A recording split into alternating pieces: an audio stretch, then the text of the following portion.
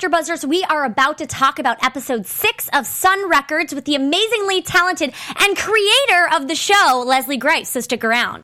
You're tuning into the destination for TV superfan discussion, AfterBuzz TV. And now, let the buzz begin. Blue Moon. There we go. There you have it. Thank you, Tamara, for the introduction to Blue Moon. Hello, everybody. We are so excited to get into tonight's episode with the amazing Leslie Grace. Leslie, how are you doing tonight? I'm great. Being here, everyone loving the show.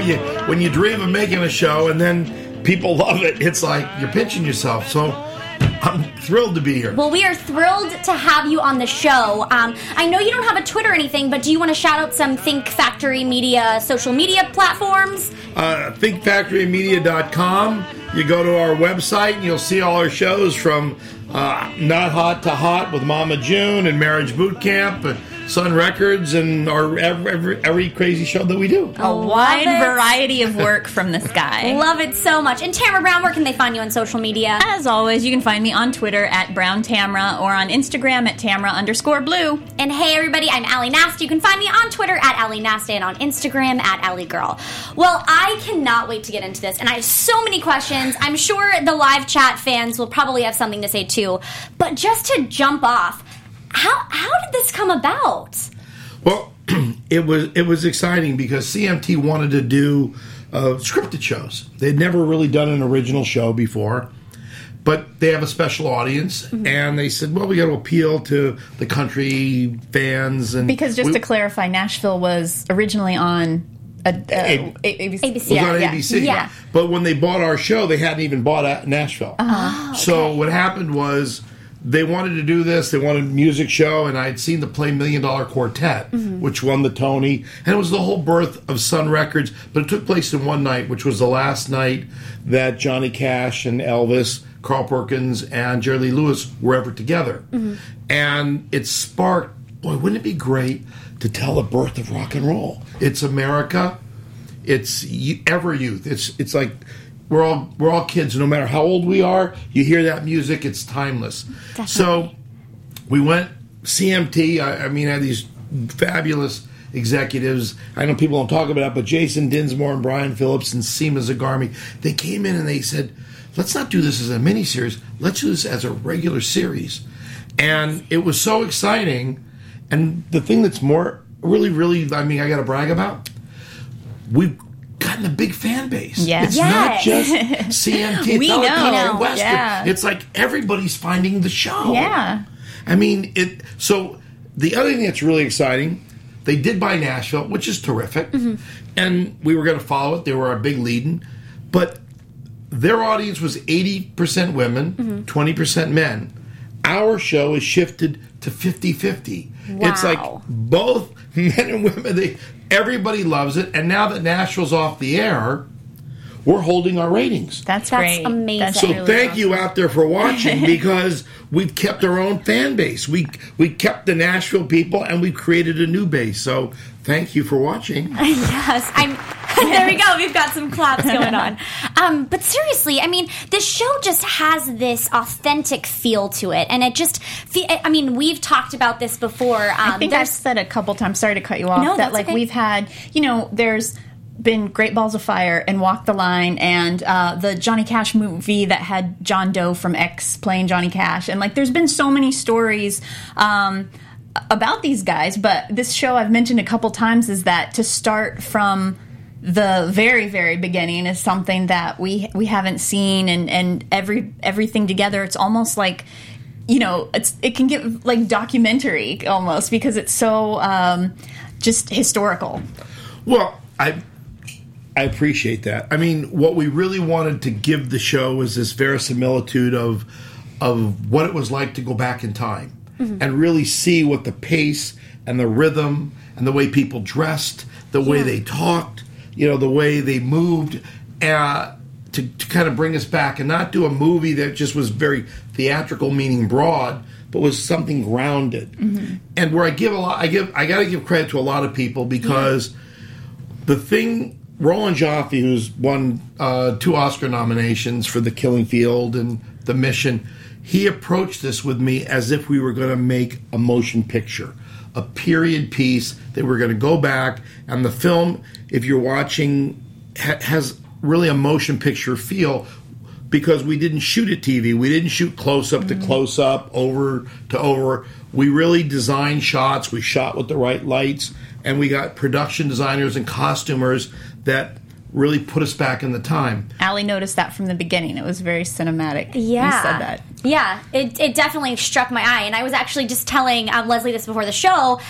Before my dad knew about Sun Records, I was talking to him about it, and he was flipping through the channels, and he was just like, yeah, I think I saw a movie like that. I was like, wait, explain it more to me. And he was like, no, yeah. And I was like, wait, that's Sun Records. That's a show, Dad. He was like, oh, I totally thought it was a movie. And that's just someone that was totally bystander that thought he was watching a movie and he got captivated. Okay, so. Dad, I love him and I appreciate that. I will. I mean, when we did Texas Rising and we did Hatfields and McCoys, we took the same philosophy. But what really makes this special, I have to brag our cast. Yeah. Yes, because we can tell. When you find the young cast that we got, Drake, Christian, who came into this piece, and Kevin, I think Kevin was here. Yes. They imbued our iconic characters, but as youth. They didn't try to play the cliche. They didn't want to do the impersonation. They grounded them before they were big stars. So, when you see Dustin, who's going to be coming in as Carl, and you realize what these young kids were like, that it gives you oh my God, they're young. Yeah. And we cast them as 18. We didn't try to make 25-year-olds to play as 18. So when you don't understand it, but you feel it. Oh, definitely. And you have Chad Michael Murray, who is Sam, and Billy Gardell. They're also very young for their age, because most people would have played these guys as older, 50, 60. No, these guys were young. Yeah. So when you put the fantastic cast together, you realize that it's all about young. It's all about, this was the beginning. Dewey Phillips here, he's a crazy, I love this guy, but he had that youth for feel, because there was no rock and roll. There was no madness. There was no sex and drugs. There were no groupies. There was nothing. Yeah. I mean, John Lennon said it best. Before Elvis, there was nothing. Well, I think I was saying last week how unique it is to imagine that there was a time when there was a recording studio and nobody was coming in. Like, if there was a recording studio on the corner right now, there would be a line around the block. Like, nobody would be, everybody'd want to cut an album. Everybody'd want to be, checking the couch cushions to see how much they can pull together to, put, the fact that there was a small town up and coming record studio that was trying to get talent in there, and, people like Elvis just walked through the door. Well, the thing that's fun, was the diversity of music in those days. Because rock and roll started, they called it hillbilly bop, jungle bop, because of the black roots. And there was no rock and roll. The expression didn't come into Alan Freed later on, which tortured Dewey Phillips because he felt that he created it. Yeah. But it was all coined rhythm. The term. Yeah, exactly. But R&B became rhythm and blues. But then it was there. No one knew how to really describe this. Yeah. And what's fun, and I think which is really great about what we were able to accomplish in the show, Chuck Mead, our musical director, recreated those songs, even though all of our actors sang for themselves. Everyone that you see, every performance, from the B.B. King to our Ike Turner, they all sang these songs. So you feel they're real because the instrumentation, the way they were recorded, are exact replicas. Yeah. But they have the new voice. Yeah. And I think that makes the show special. And I don't know if I'm rambling, but I'm excited. We also go from R&B to country to hillbilly to pop to kind of modern records at the time, and that cross section in the show makes it feel fun. Yeah. Oh, sorry, no, I was just going to say there's so much vivaciousness in it, and all the characters are so convincing. I'm watching it not feeling like I'm watching a person trying to be Elvis. I feel like I'm actually watching Elvis. And it just kind of plays into the storyline of how you guys scripted the show. And I just kind of wanted to ask you, correct me if I'm wrong, because you developed it and you did a little bit of writing. Obviously, you're the executive producer. You wrote, right? Well, I wrote the shows, but I must say I had the fabulous Colin Escott, who was my writing partner. He wrote the play. Okay. And Gil Grant, a good friend, he was our showrunner. So we kind of tackled these scripts together, and I don't know, it worked. Yeah, I kind of want to know and ask you about how that process was like and how you pulled information versus fact Must versus... have took a lot of research. Yeah, because all of these things that I had no idea, we've talked about it. I was Googling some of the information, like, did Johnny Cash really, meet Vivian and then go off, and for 3 years they didn't meet, and then they got back and got married? It was true. So I just wanted to know how that kind of came out, how you were easily able to sift that into a storyline. Well, we were really lucky. Colin Escott is considered one of the greatest rock historians alive today. Oh, really? And he's written more books. Okay. He's a walking encyclopedia. Forget Wikipedia. He's the whole, Encyclopedia Britannica of rock and roll. Yeah. So he knows all that. And then we must have used almost 30 books. I mean, we were research fanatics. We made one mistake that I won't tell you because it aggravates the shit. Oh, I can't say fuzz base? The No, you fuzz, can. It aggravates me because we were off by a year and a half. We mentioned a reference that we were too soon, and how did we got by us? We're aggravated. Oh, was it the fuzz base episode? The episode with Ike Turner? No, that's true. That fuzz was correct. I mean, we had to condense time. Definitely. Because we're still trying to tell a narrative story, so you guys are going to enjoy watching the show. So at times we mushed time a little bit, but there's certain things that one mistake we made was we were like 2 years ahead of ourselves. But other than that, You don't want to say what it was? You don't want to say what it was? Well, we mentioned the name of a very famous book that hadn't been written yet. So other than that, it came out 2 years later. One critic kind of gave us a little zinger on it, and I was like, oh, they saw that. They're waiting for those kind of... Yeah. And the other thing that was really hard for us was Elvis's really most famous song was called "That's All Right, Mama," which was the B-side to "Blue Moon of Kentucky." Right. And that was the seminal moment of rock and roll. Now, we mentioned it in the show, but we couldn't get the rights. Warner Brothers wouldn't give us the rights. So again, being a purist, I mean, we wrote to them, we begged them. We had the mayor sending the whole cast, but we couldn't get them. So we had to do it by reference and played the B-side. Yeah. But those are the two things that kind of we just missed it. Yeah, well, we haven't noticed any of those things yet. I know that some fans, obviously, who are diehard Elvis and Johnny Cash, they'll pick out small things here and there. But so far from what we've seen, it's just been so phenomenal the way that everything flows into each other. I wondered a lot, because back in that time, one song was written by a songwriter and then covered by several people over and over again. So I'm always like, oh, I didn't realize that person did it first. When I think Blue Moon of Kentucky, I think Patsy Cline's version, more so than Elvis, actually. Well, the original was by Bill Monroe. Okay. Bill Monroe was the father of rockabilly. In this episode, yes. Elvis's... Is it Elvis that has the radio on and it's playing? Yeah, in their home. That's Bill Monroe. He is the father of rockabilly and hillbilly music. And then you guys know Flatt and Scruggs? They were the guys from the Beverly Hillbilly songs or from Deliverance. They were the guitar players for Bill Monroe. Oh, okay. And they came out of that band. And then they went on the road, became Flatt and Scruggs. Then they did the Beverly Hillbillies. Then they did the famous Deliverance music. So it all kind of starts to tie in together. So are you would you call yourself a big music buff? I love music. Yeah. I am a big music buff. And it's something my dad was in the music business. He brought the Beatles over to America, and he was partners with Jimmy Miller, who produced the Rolling Stones. You're just holding out on now, that. who are the Beatles? They were a band back in the day, and it's fun. My daughter Natalie's here, my wife here, hey, Natalie. Diane, and they have a picture of my dad with the Beatles and bringing him getting over off of the plane and. No, is he in that shot when they're getting off of the plane? That for the would have first been great, time? but he wasn't. No. I always call that because when you land in Burbank Airport, you know how you get off on the tarmac. I always call it "We Beatles off the plane" every time I land in Burbank. I'm going to use that. Yeah, I do have a picture of me when I was with the Beatles backstage at Dodger Stadium. What? When I was 6 years old, and my I'm sitting God. there. It's kind of it's kind of fun. So I grew up with Dad and got to watch all the music, and he handled Barry White and Wow. different. Lamont Dozier wrote all the Motown, Baby Love, Someday Love. Oh, okay. So that was kind of like my Yeah. youth. Wow. And Oh my gosh. Insane. his two friends were Lieber and Stoller, who wrote all the early. He wrote Fever by Peggy Lee, and then all the Elvis, Jailhouse Rock and Hound Dog.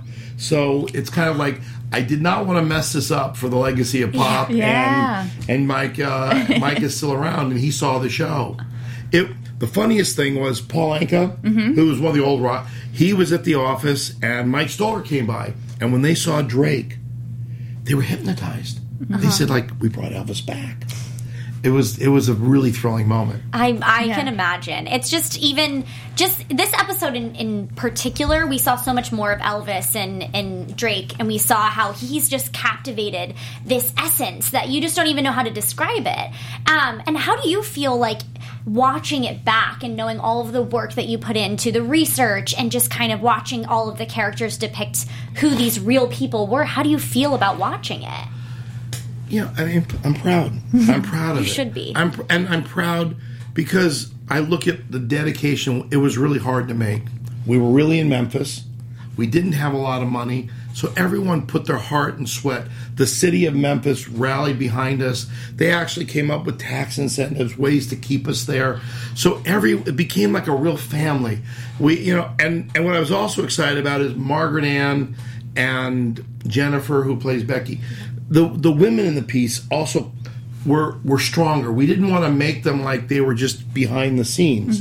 So I feel that when you look at the cast and then you look at all the department heads and what we had to go through, and at times you're thinking, you don't know what it's like when you're on the set. Oh, am I doing this? It's going terrible. And it's hot and you're dying. And then when it starts to come together, and now when you get this reception, like I said earlier, you're just proud. Yeah. Yeah, I mean, rightfully so. It's just crazy to see all of just like the acting and all of the music and everything that's intertwined in it, and just the notability of you guys have kind of remade some of these songs in a way in order to, like you say, have them be on TV and throw in music that wasn't necessarily made, like, obviously was made for the show. Because I think it was Christian was telling us, or maybe it was Kevin was saying that there's a song that you guys wrote specifically for the show because you couldn't get one rights. of B.B. King's songs. Right. Yeah, Well, that goes to Chuck. Chuck, I mean, we create the style, the exact, we recreate the instrumentation, the proper microphone, and then Oh yeah, Kevin was saying that the Sun Studio is an exact replica of the real Sun it's Studio. an exact. Yeah. All of that So is great. exactly right. But where we shot Sam Phillips, that was his house. The Bon Ton Cafe is the real Bon Ton. Oh, that was Cafe. really Sam Phillips' house? That was really Sam No Phillips' house. way. That's where he grew up. Okay. That's where Elvis was. So, Wow. I mean, we shot every place that was like actually there. The arcade is where Elvis hung out. We sang in his booth. I mean, all those are the real places, and I think that's the other reason why people are loving the show. Yeah, it's You don't know it's real, but you feel Yeah, it. that's a Yeah. good tip. That is a good tip. I guess that kind of is why it makes it feel so real, is because not like little do we know that these are real places. Now we do, everybody. We know that they're. Sorry, go ahead. Well, no, I was going to say, when you watch the show, you're watching it for the plot. I understand. But there's so many little things that are real that we don't tell you, but it feels great. But when you look it up, all these stories with silly things that are coming up, you wouldn't know. I'll give you a tidbit for next season. Okay. Oh, good. Johnny Cash named his first daughter Roseanne. Right? We all know that. Yep. Do you know why?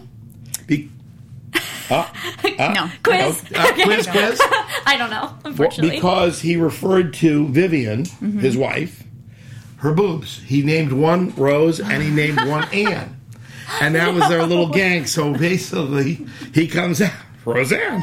And so, no one would know that, but it's a little bit of trivia. And we're Yeah. going to work that into the storyline. So we get season 2 CMT. Yeah. You're going to be able to see why she's called Roseanne. That's a deep cut trivia. Whenever, I know. because like whenever you see those lists of like 10 things you didn't know about Elvis, and it's always like, oh, he was a twin, and it's like everybody Right. knows that. Right. Nope, didn't know that Roseanne Cash was named after Vivian's boobs. That is a great tidbit of trivia. But we get all that from Colin. I mean, that, and we really work hard to come in and come up with little stories and little moments and I think that's what makes the show so fun. Definitely. And you guys heard it first, so make sure you're hashtagging Renew Sun Records. Hashtag Vivian's Yes. boobs. We right. need to make sure we're getting that word out there because this definitely needs to get picked up for another season. But going back to what you were saying and just the storyline and everything, so with there being a season 2 and everything, you had mentioned there's more music that you wanted to share. And these remixes are really cool. Do you want to talk about some of the ones that are your favorite? Well, we have two different things. Okay. On the remix, we'll show you one that hasn't come out yet. We're going to put this out. We took like some of the great songs that were done, but we put them into a modern version, and they're going to come out in a little bit. I can't tell you when for the fans. So we have one song that Elvis sang in the probably late 50s, 57, 56, called "I Need Your Love Tonight." Mm-hmm. But we took Drake. We went in and we did kind of like a punk rock version of it, and to show like how those songs are timeless. If you want to throw on 60 seconds of it. This is Drake singing. Gosh. This is Drake.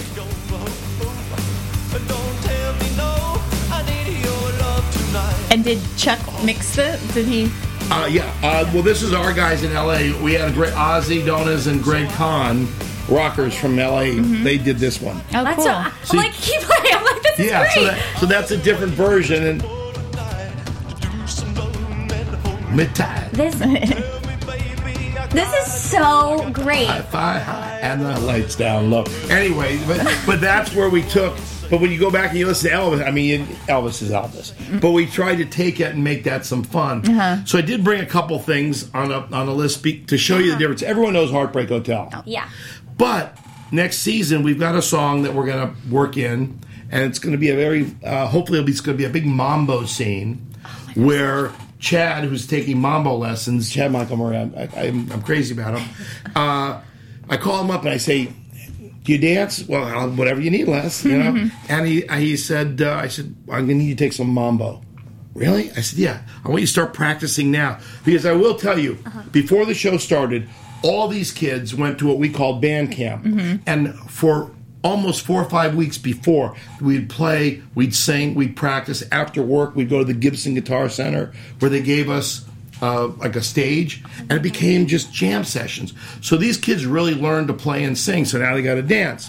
But the reason I picked this particular song, it's by Perez Prado. It was racing up the charts at #1 against Heartbreak Hotel. So you all know Heartbreak Hotel, but this is how crazy the diversity of music was at the time. So now picture Chad having to go up, and then for a romantic scene at dinner, he's at the top of this Peabody Hotel with this big orchestra, and he's going to mambo. So this is a little... check it out.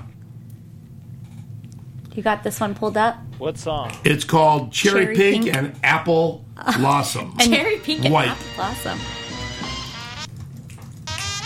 Oh. And this is the mambo. But could you imagine these were the two songs that were racing up the Billboard charts And I think for #1. For like younger viewers out there, can I say that Perez Prado was the Ricky Ricardo of his time? Oh, he was. He was the introduced Cuban beats to the mainstream America. That's right. And you can hear it's I all... can just picture how this is going to happen and how this is going to play down. Oh, he's got a big band, and everyone is going to mambo and move. Yes. And then it goes right... This is the next part where it goes, and you hear... But this is what was going on in America. Anyway, so that's kind of to show you the other, anyway, I think that's part of the fun. Yeah. And the diversity of music, where you go from that, and then the other record that was #1 at the time, which was a very like pop girl singer, was a thing called If You Have Music. Music. Yeah. We're playing it right now. Who's singing that? Yeah. Who sings that? Oh, that was by, I believe it was Teresa Brewer. Let me just check. Yeah.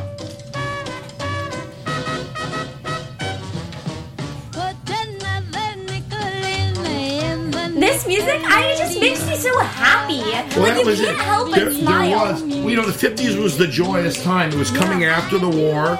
That's when everyone became the baby boomers. Yeah. And then, One income houses, 2-car garage. That's right.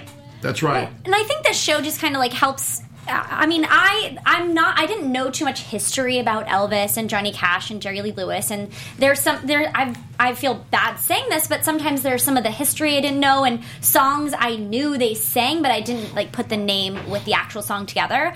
So I think what's so great about Sun Records in general is it's like kind of giving me history and actually making me remember the songs that are so interesting that I want to go back and listen to, because now I'm going back and going on iTunes and like finding the playlists, like, you know, on iTunes Radio, you can pull up all of these old songs and I'm just listening to them over and over again on repeat, and it's making me go back even further. And I've been listening to a lot of Frank Sinatra and stuff, or like not further, but you know what I mean? It's just opening my music palette larger and wider. Well, I'm so thrilled. I mean, you girls are 20-something and that you like this.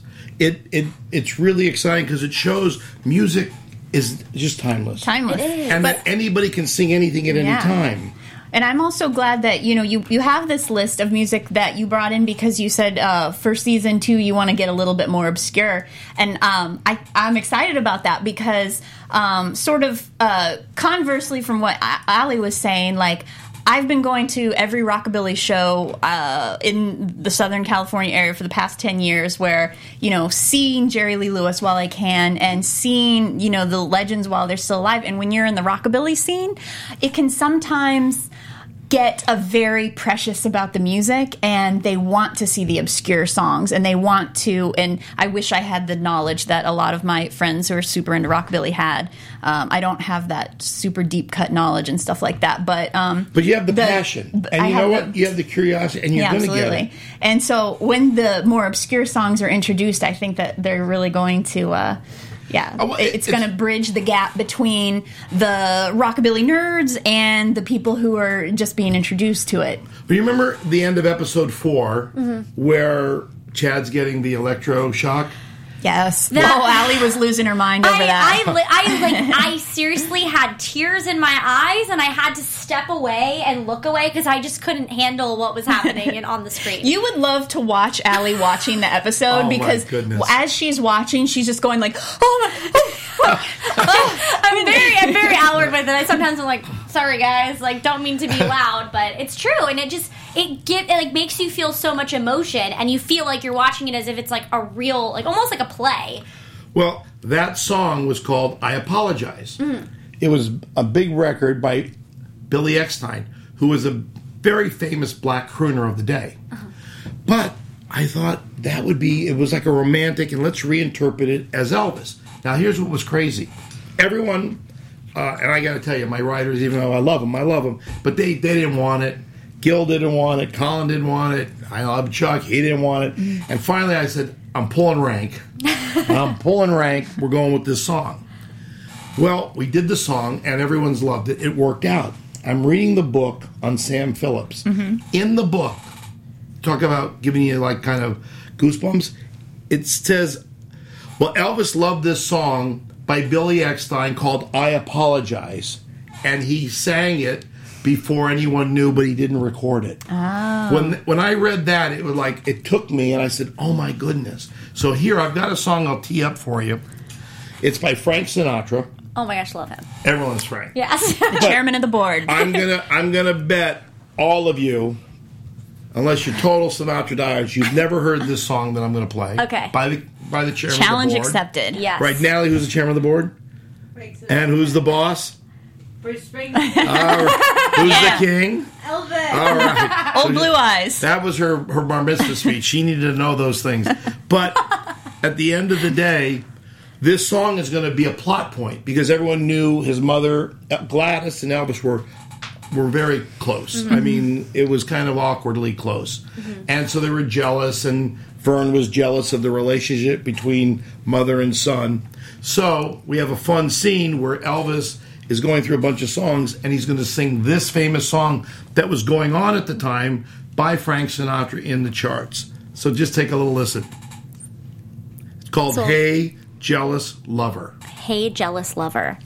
Well, right before we get the song queued up, this episode had a great scene with Elvis, his mom, and his dad, and it was really kind of great to see his dad finally almost not give in, but be a little bit supportive of his dreams and everything that's happening, because so far we've seen so much of the pushback.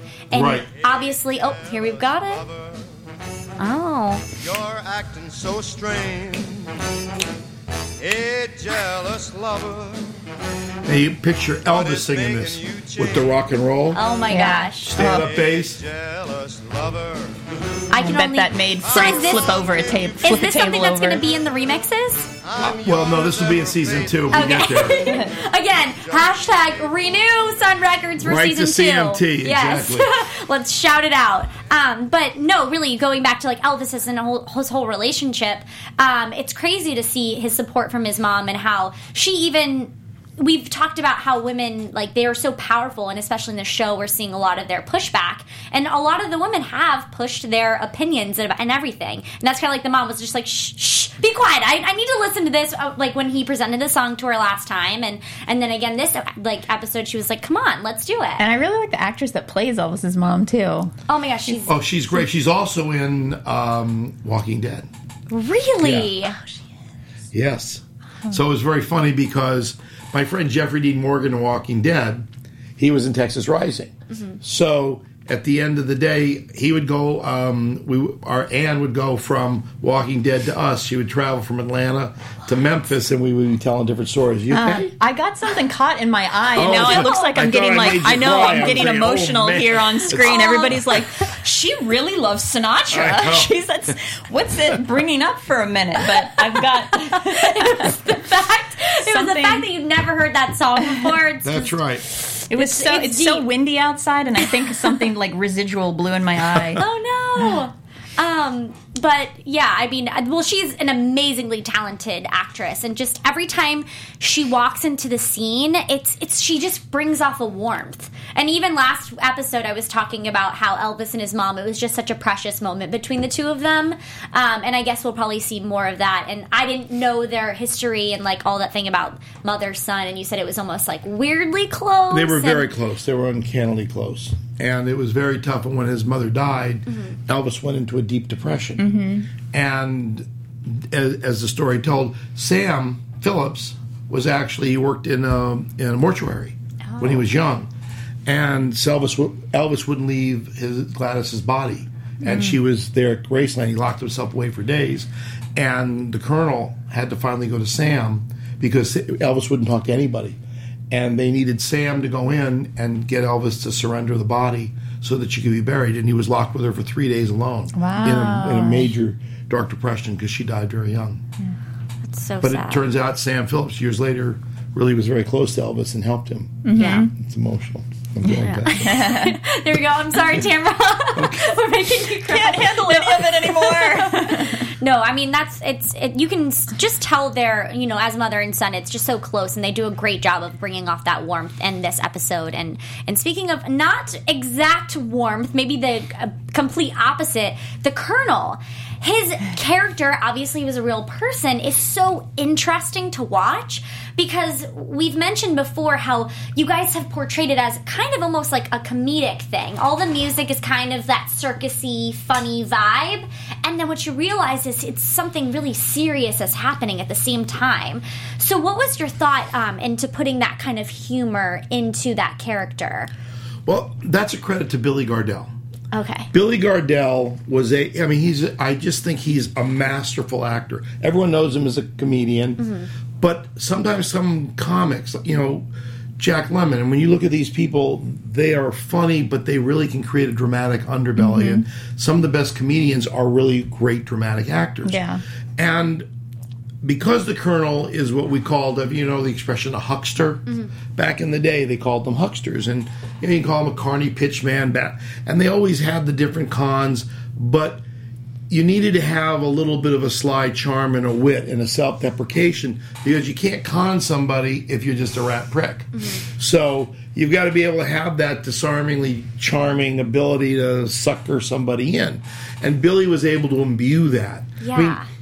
His role and Keir O'Donnell, who plays Dewey, these two roles are really even more challenging because they can be over the top, and at a certain point, they could cross the line and become cornball or like just silly or stupid. Yeah. But they were able to walk that line, and what Billy Gardell, as the Colonel, was able to do is you realize he's a serious guy. You don't want to cross him.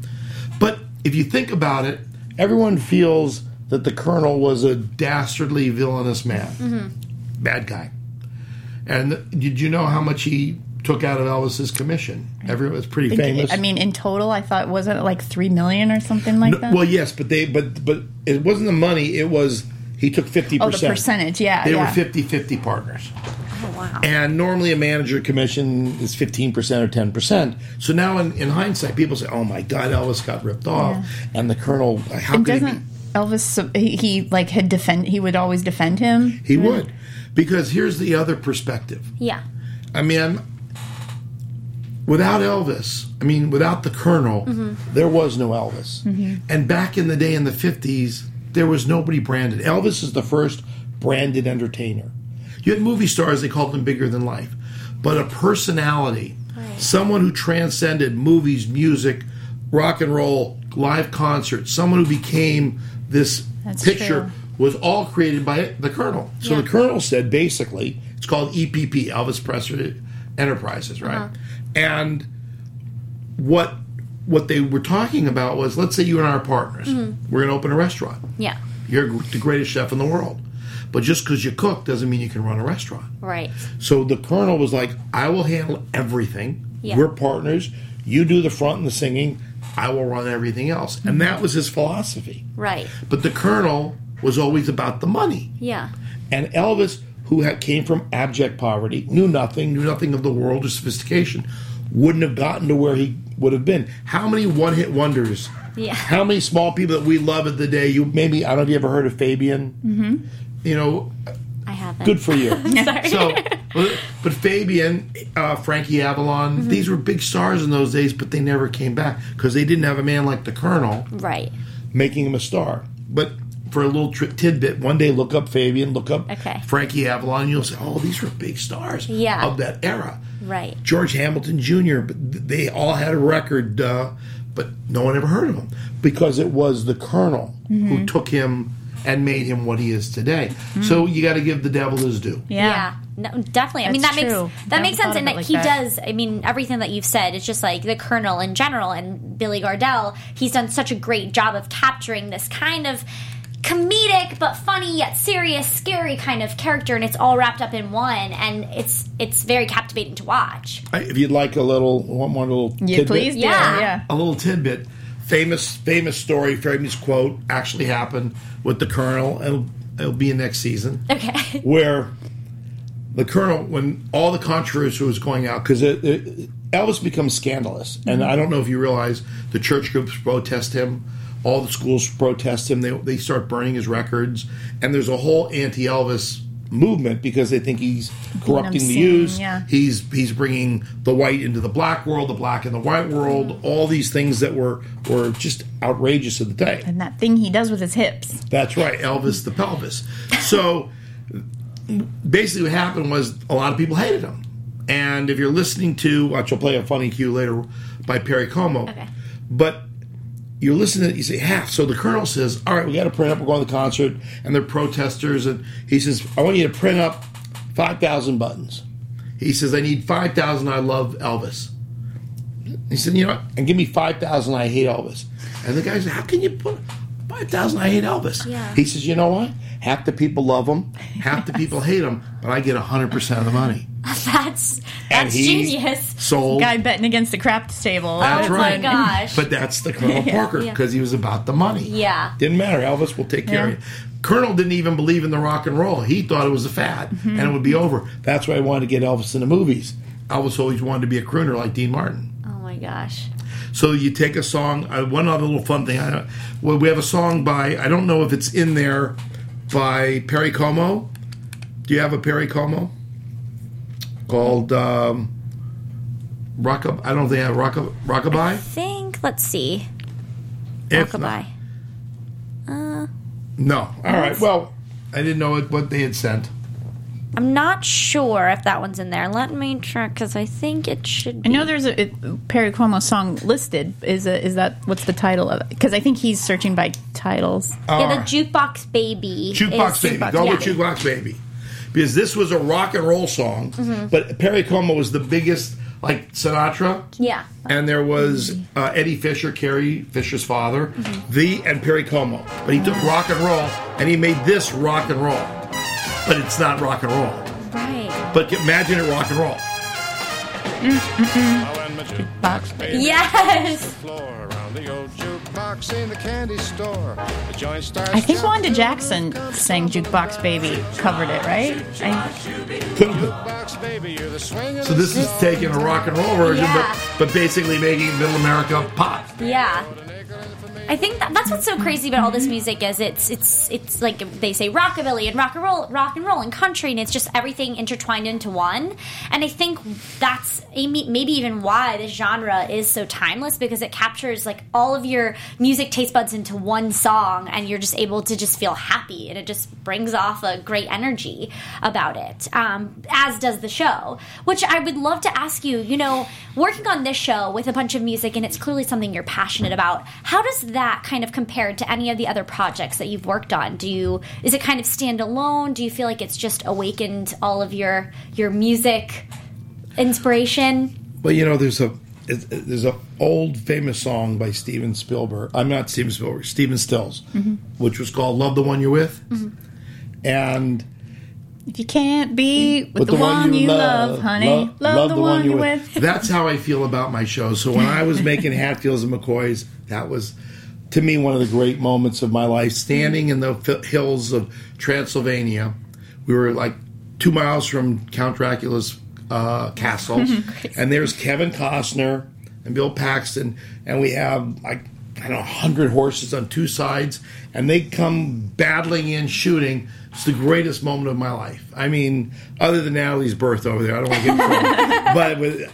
But then you're loving it, and then all of a sudden you're out there, and we're doing Texas Rangers and Texas Rising. You're sitting there, and we're at the Alamo, and we come in. The battles are going. It's the greatest thing.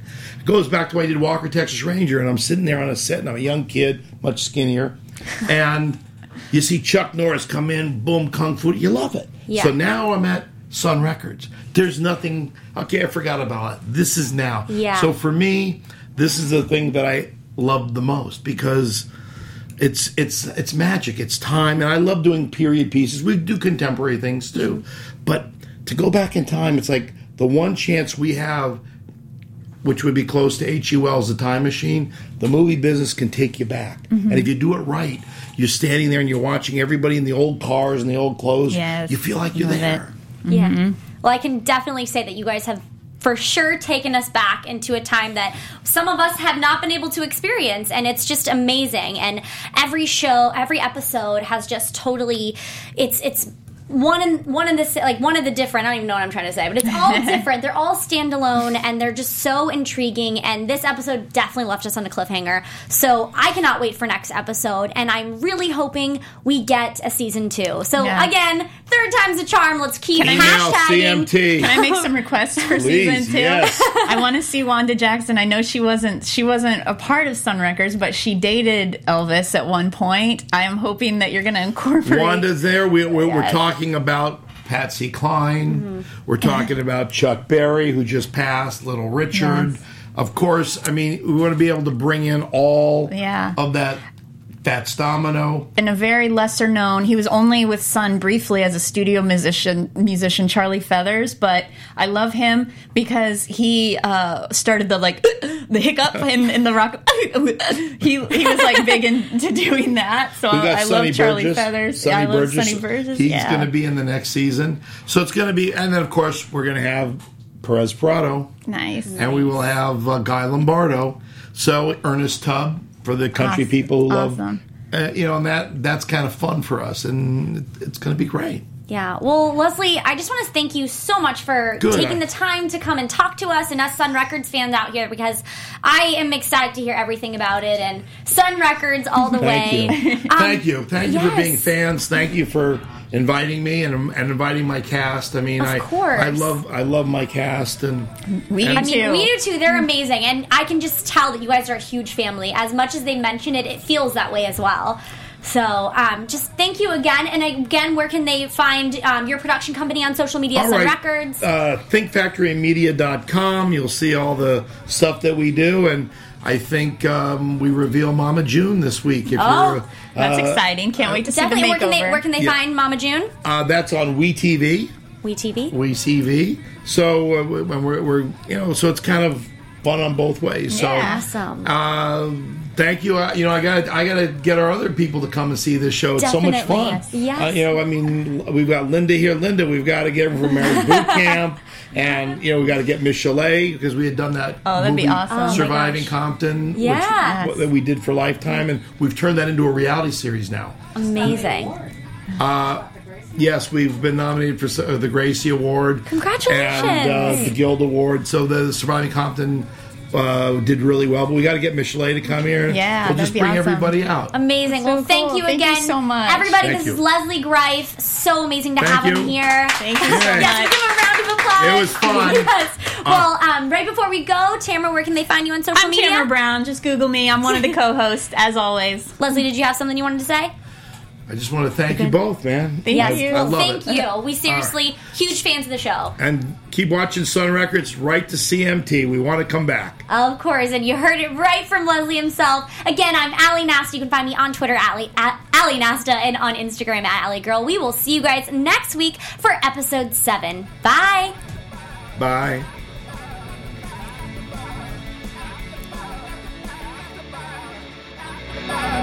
From executive producers Maria Menounos, Kevin Undergaro, Phil Svitek, and the entire AfterBuzz TV staff, we would like to thank you for listening to the AfterBuzz TV network. To watch or listen to other after shows and post comments or questions, be sure to visit AfterBuzzTV.com. I'm Sir Richard Wentworth, and this has been a presentation of AfterBuzz TV. See you later. The views expressed herein are those of the host only and do not necessarily reflect the views of AfterBuzz TV or its owners or principals.